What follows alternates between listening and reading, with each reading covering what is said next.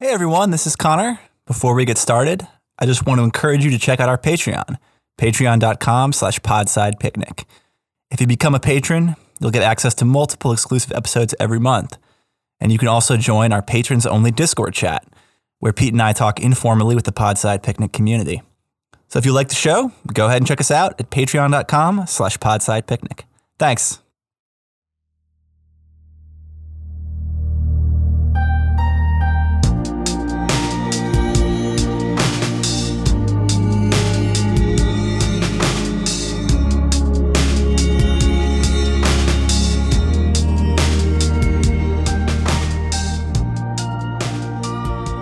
Hey everyone, welcome back to Podside Picnic. I'm here with Pete, the French guy in the movie To My Andromache. I was gonna Andromache you to your Nile, but whatever. It all works.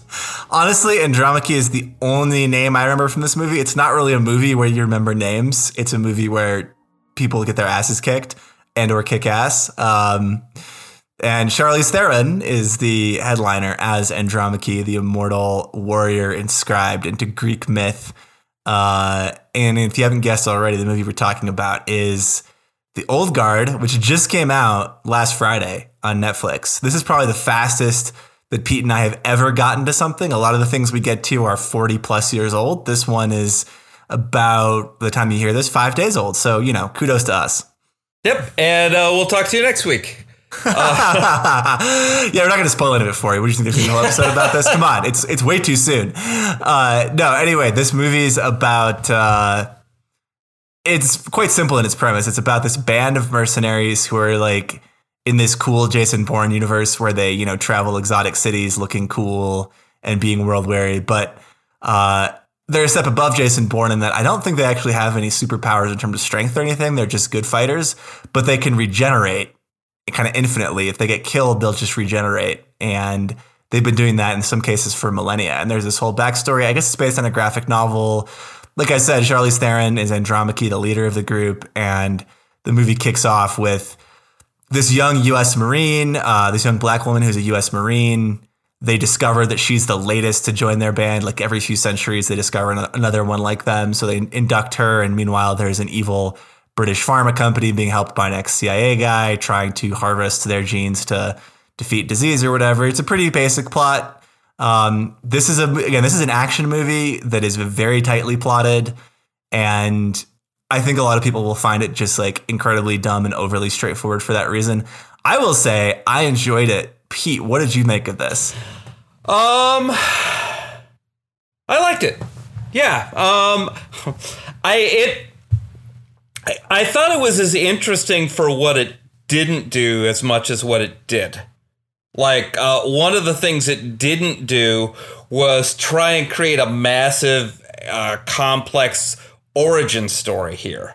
Like, it didn't create a mythos surrounding what's happening, like which I actually find very surprising. Like when you're dealing with a group of immortal characters and there's no underlying belief system on why it's happening, and they don't seem to have attempted to form one. I mean, like man's infinite capacity for bullshit is just ignored here, and I kind of like the choice. Yeah, you make a really interesting point that if I'd been a little bit more organized today, I would have sent some topics. And the one thing that I wanted to run by you that I'm going to unfairly put you on the spot, but I want you to have a few minutes to think about it is, yes, can you think of other, I guess technically this would qualify more as fantasy than sci-fi. I mean, those categories don't matter to us much, but it is sort of a magical or supernatural deal here. And can you think of other examples of fantasy that you think is like fairly good or has succeeded in its way, where there's a magic system, but none of the characters actually understand the magic system at all? Because that's what's going on here. Nothing leaps to mind for me, but I think, as you said, it's an interesting choice. Instead of having all of this lore and mythos about how this started, it's kind of rammed home for us over and over again that these warriors just realize they have this ability because they get killed in battle and then they wake back up, essentially. and they discover one another through dreams. So there's kind of a linkage between all the people that have this power. They see each other in dreams and have a very strong instinct for how to find one another. And I think one thing that is kind of a little bit cutesy, maybe a little bit thin in this movie is somehow all the people that we know of that have this power have, at least at one point or another, gotten along together and decided to work as a team, sort of like for the generic greater good. And that means, sort of like interventionist, freeing captured schoolgirls in South Sudan is the mission that they think they're being sent on initially. And that's fine. Like, it's an action movie. Like, you don't need to be deep about these kind of things. But it is just interesting that, like, you have these sort of disparate, mysterious figures that have this power. They don't know why or how, and they all manage to be friends. Yeah.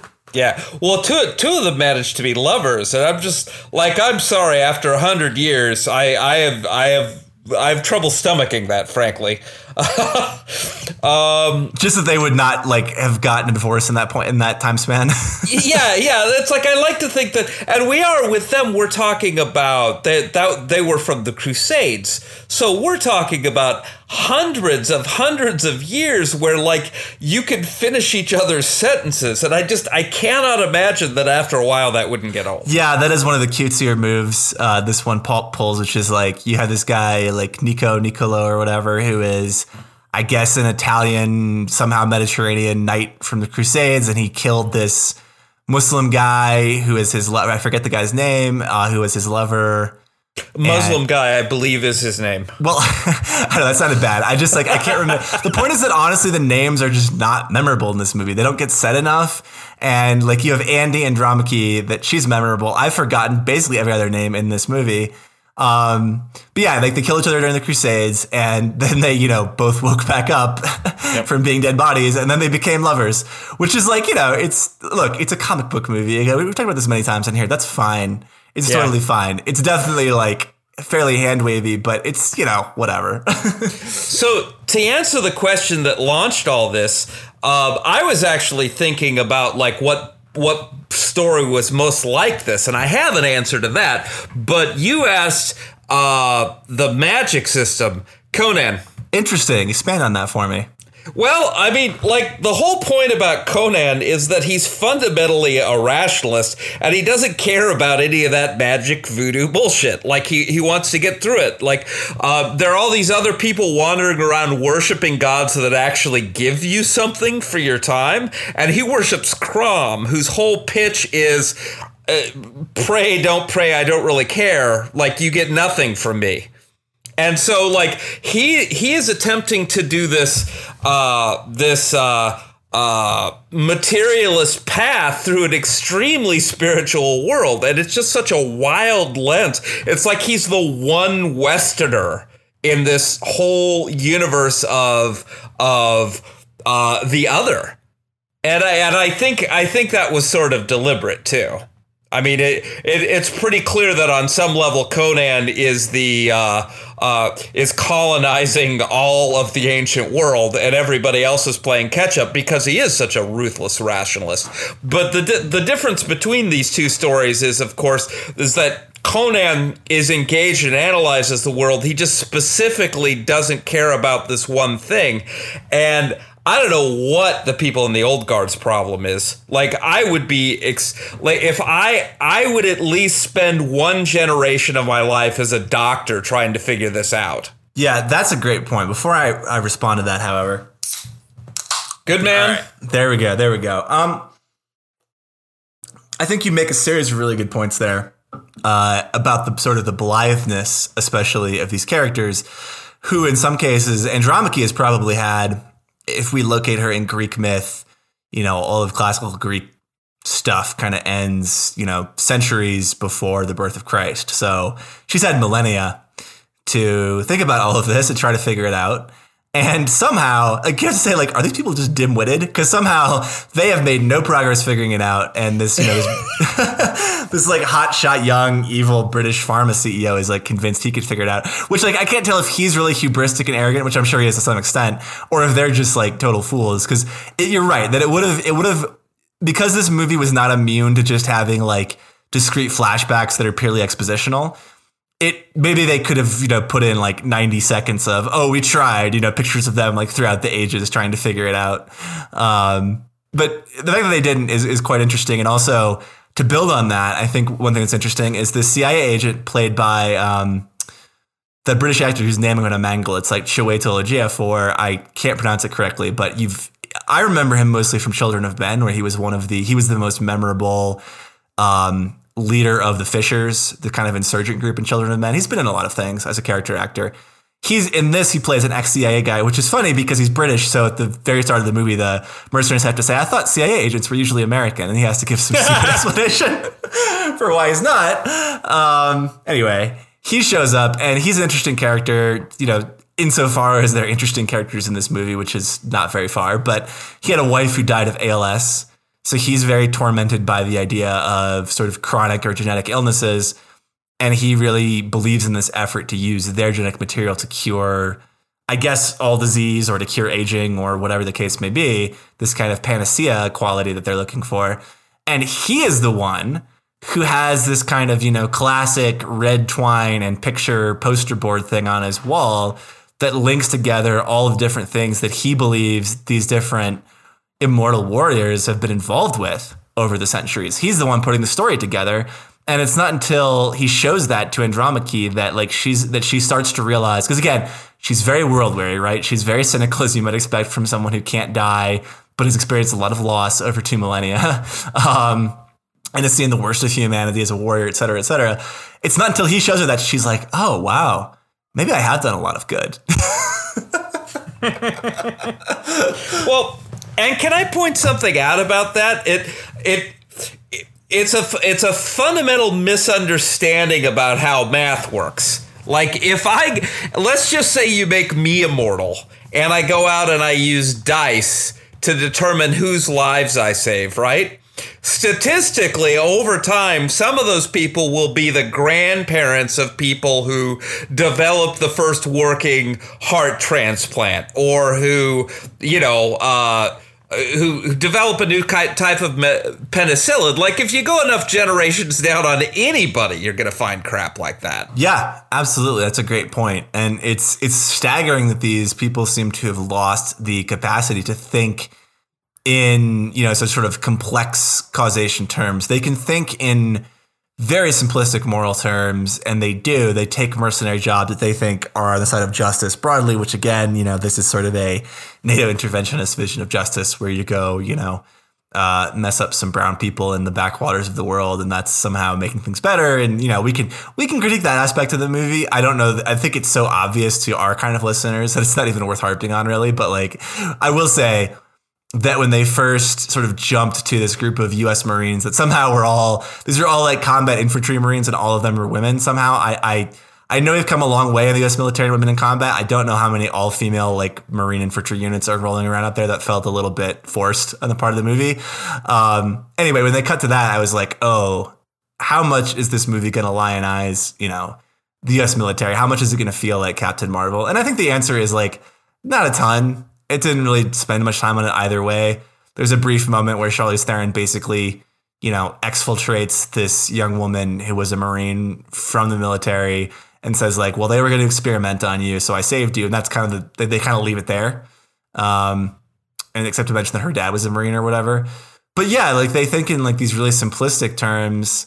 And insofar as there's almost any moral complexity in this movie, it comes into play with this sort of flashback, which they also use to set up a sequel.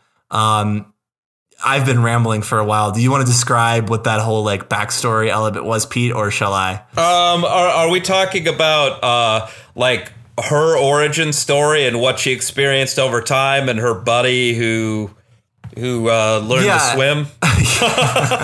Well, yeah, I'll just explain it. It's so at one point, by which point Andromache would have been already almost 2,000 years old. She and this other woman who was part of this group got tried as witches and heretics in England in the 17th century. And when the English discovered they couldn't kill them, what they did was they took the one who was not Andromache and locked her in this Iron Maiden looking thing and threw her into the ocean somewhere off a ship. And so like then she's trapped at the bottom of the ocean, drowning and being crushed by pressure over and over again, and then being revived for centuries, which, I mean, let's be real, that sounds like it would really suck. So I'm opposed. I really am. That just does not sound good to me. Right. And it highlights one of the things with these characters that I already said, but which bears repeating, is that they can regenerate seemingly from almost anything.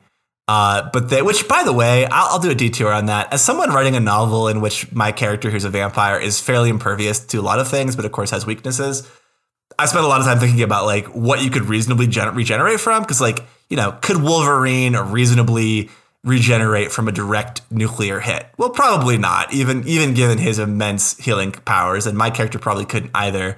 And one wonders about these characters.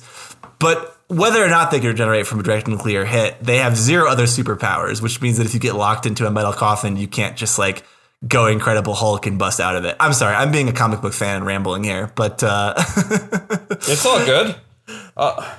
So yeah, I think. There's something I want to go back to real quick, if that's all right with you. Please. There is there's a science fiction author who's sort of known as one of the last of the space opera guys, named Peter Hamilton. He wrote an incredibly bizarre series of books that are basically taking place in the future, and souls start escaping from hell and start possessing people. Like 500 years in the future, you're dealing with nanotech, you're dealing with all of that stuff, and then you have this weird spiritualist event. But that's not what I'm talking about today. I'm talking about a short story he wrote called Watching Trees Grow.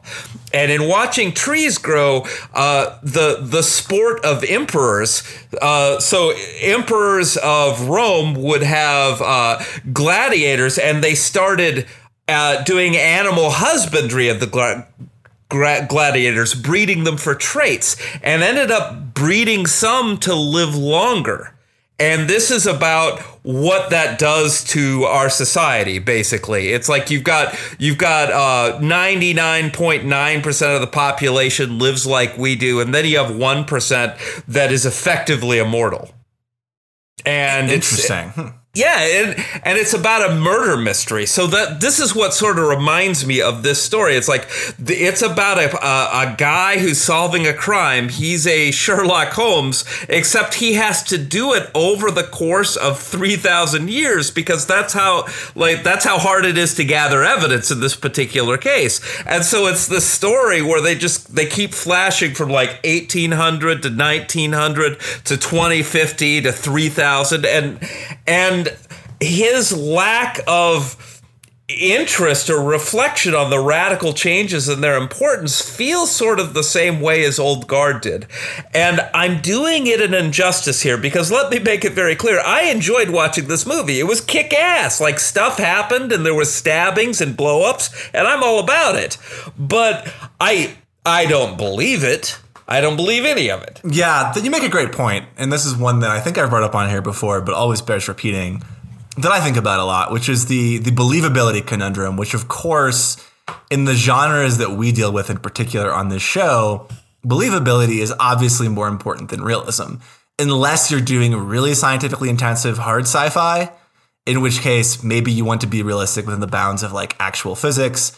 Fair enough. But mostly for fantasy, for sci-fi, for anything under the aegis of the literature of the fantastic, it's really more important that it just be believable on its own terms. And that's easy. That's easier to mess up than people might think. I think that sounds simple, but once you start like kind of teasing it out, it gets complicated. I mean, case in point, to go back to what I was just saying, thinking about characters who have a degree of invulnerability or who can regenerate, you have to then think through, okay, what can they not regenerate against?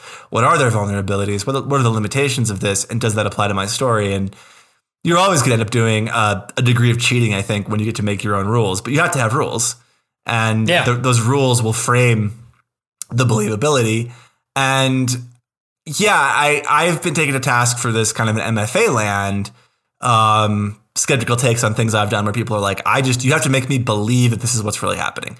And I always found that kind of odd and frustrating at first. And, you know, I think that people, if you're incredibly obtuse and you're like, to put it this way, when you pick up a fantasy or a sci-fi book, ideally you should probably be something like Mulder. You should want to believe, right? Right. You should be a friendly audience in most cases, unless you're really out to do a hatchet job, which, hey, we've done on the show sometimes, so who are we to judge? But yeah, if you're an extremely wealthy person and you put a piece of art in front of us, I don't know why, but we tend to be a lot more hostile towards you or your mega corporation. It's a coincidence, I think. It's just one of those funny things that happens in life, and you just like in this movie, you don't know why. Exactly. I'll stop rambling because I'm going to get Pete's take on this, but I think that you make a really interesting point, which is that this movie, and this might be how we can bridge this movie to being talking about other movies, but I think this movie, if it does have a fatal flaw, as long as you accept it as being a tight, I think, well choreographed action movie and take it on those terms, I think that within that frame, its biggest flaw would just be, does it make us believe what's happening, or does it just sort of take advantage of our preconditioning to just be like, oh yeah, cool, they have a superpower. It's just like the Avengers. And I think that's kind of what you're saying, isn't it, Pete? Yeah, like at the end of the day, what makes this movie have legs is the fact that the violence is well choreographed and fun to watch. Like, there are many movies that take place sort of in a similar way that I think have a much more interesting mythos behind it. Like, well, God, have you ever seen Hancock? I actually know that. Maybe when we should do it at some point, but I know of it. Oh, for sure. Yeah. Well, okay, like, it's not great, but I liked it a lot more than this movie on this level that we're talking about, because it's a real exploration of why that's happening, and it doesn't give you the answers. Like, ultimately, you still don't know what's really going on. You just have some more pieces of the puzzle by the end. And I think that's pretty cool. Yeah, absolutely. And the fact that we don't actually have more pieces of the puzzle by the end, that might be kind of a red flag. Actually, the more that I think about it, you're right. Like, we don't make any real progress on this. Even when the evil scientists try to experiment on them, I don't think they actually end up making, if I recall correctly, I don't think they make they don't think they make significant progress on figuring out what's going on here. This movie also does a very clear sequel bait thing at the end, which, spoiler alert, the woman from the undersea coffin comes back at the end to talk to the guy that they've exiled from their group for betraying them. And of course, being immortals, they're like, you're exiled for a century, and then we'll come find you again. But, right. Which I think is funny. But anyway, to your point, like, it's the lack of interest in its own mythos that I find concerning. I think that must be a very deliberate choice, because if I understand correctly, this is based on a comic book, I think, or a graphic novel. And yes, I'm guessing there is more mythos and more lore out there somewhere. I don't know. I would love to know, like, where in the process that got cut out. And I'd love to know kind of, well, I'm interested in the way this was made. I've been lazy and haven't done any research, but I am interested in how it was made, just because, like, it has an A-list star, Charlize Theron, certainly among action blockbuster stars in a post-Fury Road universe. She's way up there among the current crop, and just a huge name in Hollywood in general. And then you have some other fairly well-known actors, like I mentioned, Ejiofor, and some other character actors you'd recognize. So that's probably how it got, made in the first place. And then it's a Netflix original. So I don't know if there ever was a plan to release this in theaters. It has, to me, kind of a Netflix original feel to it, partly because it feels like a well-made movie that doesn't have to check every single studio box. Like, it doesn't feel like it's sort of self-consciously trying to compete with Avengers, which is what you get in a lot of sort of non-Avengers blockbusters these days. So yeah, go ahead. I want to talk about something, and I don't really know if it's interesting or not. It is precisely the sort of thing that I'd be the last person to know if it's interesting or not. So start to indulge me and then be harsh. All right. Connor, are you aware that there was a point in my life where I was trying to be a writer and I was writing a fantasy novel? Oh, that's an interesting question, because you mentioned that you attempted to write something and you didn't make it very far. Were you fudging a little bit when you said that? Yeah, I probably got farther in it than I admitted. Yes, because I don't like that level of failure. And there's something about this story sort of reminds me of it. And what it is that woman at the end who escaped the coffin. The basic idea behind my story, and I will go through this fast because there's nothing more boring than someone else's unwritten work. The idea is there's this tree and it has fruit, and it's sort of like mystically self-actualizes you. So a pyromaniac who eats some of the fruit would basically become the god of fire, right?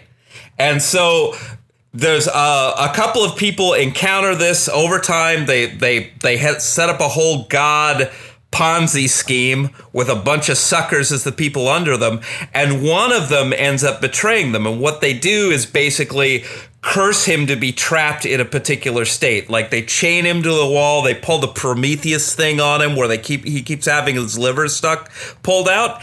And eventually he escapes. And the fact that he has that curse that keeps resetting him to where he was is what makes him so damn dangerous, because he can't be killed.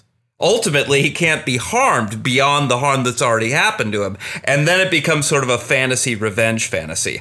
Like, that's what I was working on. And I was thinking about that woman, and I was like, well, why isn't she just blithering insane? And it's like, well, she'd heal. That's the worst part of it, is like you wouldn't even be able to escape by going crazy. You get to re-experience the new joy of being drowned over and over again. Huh. Interesting. Yeah, I hadn't thought of, first of all, there's so much to unpack there.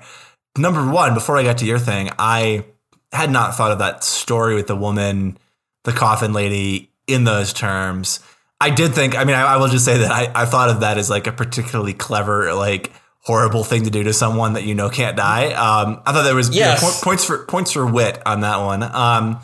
But to your point, first of all, Pete, I'm going to sound sappy here, but I like that idea for a story.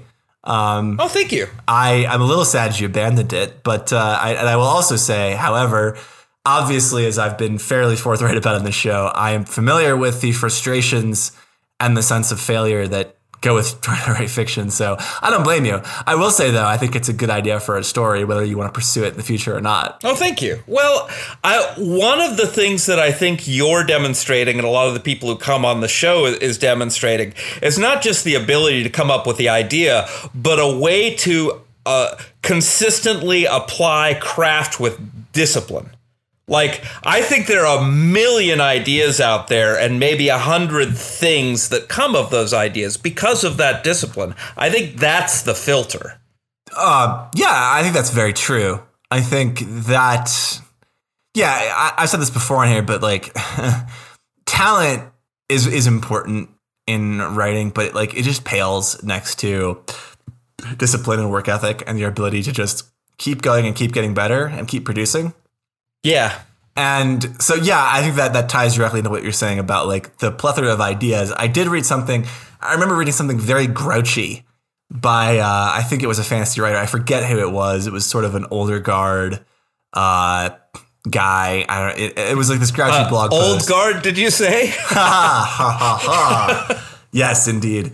And it was like this sort of screed. By the way, I said this before, but like, I keep saying I've said this before. I've said before that I've said before. I'll try to cut that out in the future. Anyway, I love and miss the era when like every genre writer in particular, fantasy and sci-fi writers in particular, it seemed like they all for a period had like well-maintained blogs they were very into. And I know that some still do. I just kind of miss when they like sort of did the thing where, you know, Twitter pre like 2014 or so, people posted as if no one was watching, and then they realized, oh shit, everyone's watching. And I miss that golden era of like screed-like blogging, unless your name is Orson Scott Card, in which case that was a bad idea.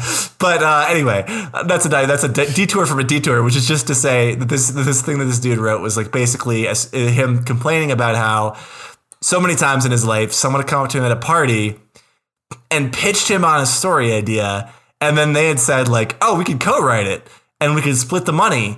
And like, you just have to actually write it because it's my idea. And he would just be like, man, like, you just don't get it, right? Like, you don't get how many ideas there are out there. And it's not the idea that's the goddamn problem. Yes, that really makes sense to me, because I mean, like, you come up with ideas every day. Like we all, unless I'm a unique person who thinks differently than most people, like I I fantasize randomly all the time. Yeah, right. You have a good imagination.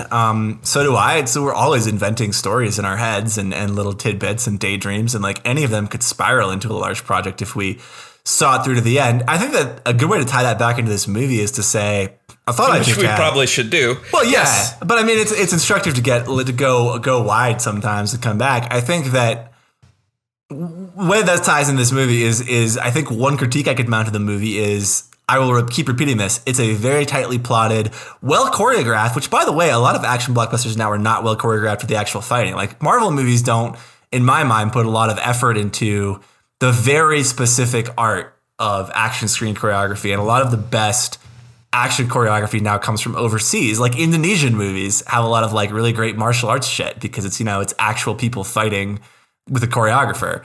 And I think this movie does a pretty damn good job of that. So all of that is good, and I recommend it. It's a fun movie. But, where does the rubber meets the road as far as like bearing this idea out? We've already talked about a major failing being, well, if there's just all of this missing lore and missing explanation, we don't know why the characters have done X, Y, and Z, it becomes harder to believe in general. I think to get sappy again, I would say like, my question is like, well, if you loved these characters, if you truly had a deep affection for these characters, a deep investment in them, and love is often the wrong word, maybe curiosity might be a better word. Actually, our guy Isaac Butler, who's been on the show, he said that to me when I was discussing this on Twitter, that like in his mind, the writers he knows tend to think about characters in terms of who they're curious about rather than what they love or like, which I think is a nice way to think of it too. But the point being, if you care deeply about these characters in that way, you would give us more of the backstory, and you would make them a little bit smarter about being curious about their own background, and you would do X, Y, and Z things that we didn't see in this movie, because this is a movie where these characters are sort of put on rails and are kind of frictionlessly drawn through this glamorous, I would say again, Jason Bourne-ian world of cool kick-assness. And, again, I liked it, but it again, it's like there's an idea here that was someone else's idea that came from a comic book, and then it got made into a movie. And along the way, a lot of the things that the comic book writers almost certainly cared about that made them love this project got stripped away. And right, absolutely. Right, and that's kind of what's on display here, is that deep relationship you have to characters to actually finish like a novel-length project is not on display here, and it's probably been forcibly removed. So that's interesting to think about. I have a pitch for Thursday. I know we don't generally pitch in the middle of an episode, but I think it's a good idea. There's a comic book store near me, and I'm going to go buy Old Guard today, and I want to read it and report back, and we'll have sort of a partial beer run, partial let's cross-compare the two. Yeah, I think that's a great idea. My only trepidation is only that I need to get it, which I guess I can probably get a PDF or something. Like, probably figure it out. I know that like, well, Amazon, for example, allows you to get PDFs of comics. It's not my first choice, but it's doable that way. Hey, we're still in the midst of a global pandemic, or at least a U.S. pandemic. So we got to make the best of things. I think that sounds, yeah, man. Let's do it. Because I actually am quite curious about the comic, because if I like the movie that much, once a lot of the kind of sense of what I assume is a greater sense of wonder, or maybe not, we'll see, in the comic is stripped away, then I'll probably enjoy the comic. And I don't think we've ever actually done a comic on this show, have we? I did Daybreak. That's right. Okay, so we've done like one in 18 months, basically. Right. And honestly, I think this may not be our last. Like, for example, there's that show called The Boys. Yeah, I think watching The Boys and reading the comic, I think, might be something of value. Yeah, man. I'm interested in that too. I've always thought we would do comics, and just hasn't really come up organically. But this is a good moment where I think we are being kind of goaded into doing it. Yep. Is there other stuff you want to discuss before we sign off here? No, I think we're good, man. It's we've got a tight 30 on this one, and I think that's the best way to do honor to the show is like there's not a lot of fat on here. It's lean, and that's its selling point. Yeah, I'll add one last thing about this, which is that it's a really good one to watch if you're a little bit intoxicated and or distracted, because like you're not gonna miss a ton that's important. So you're not wrong. If you want that kind of wreck, you're in luck. All right, thanks everybody. Take care, guys.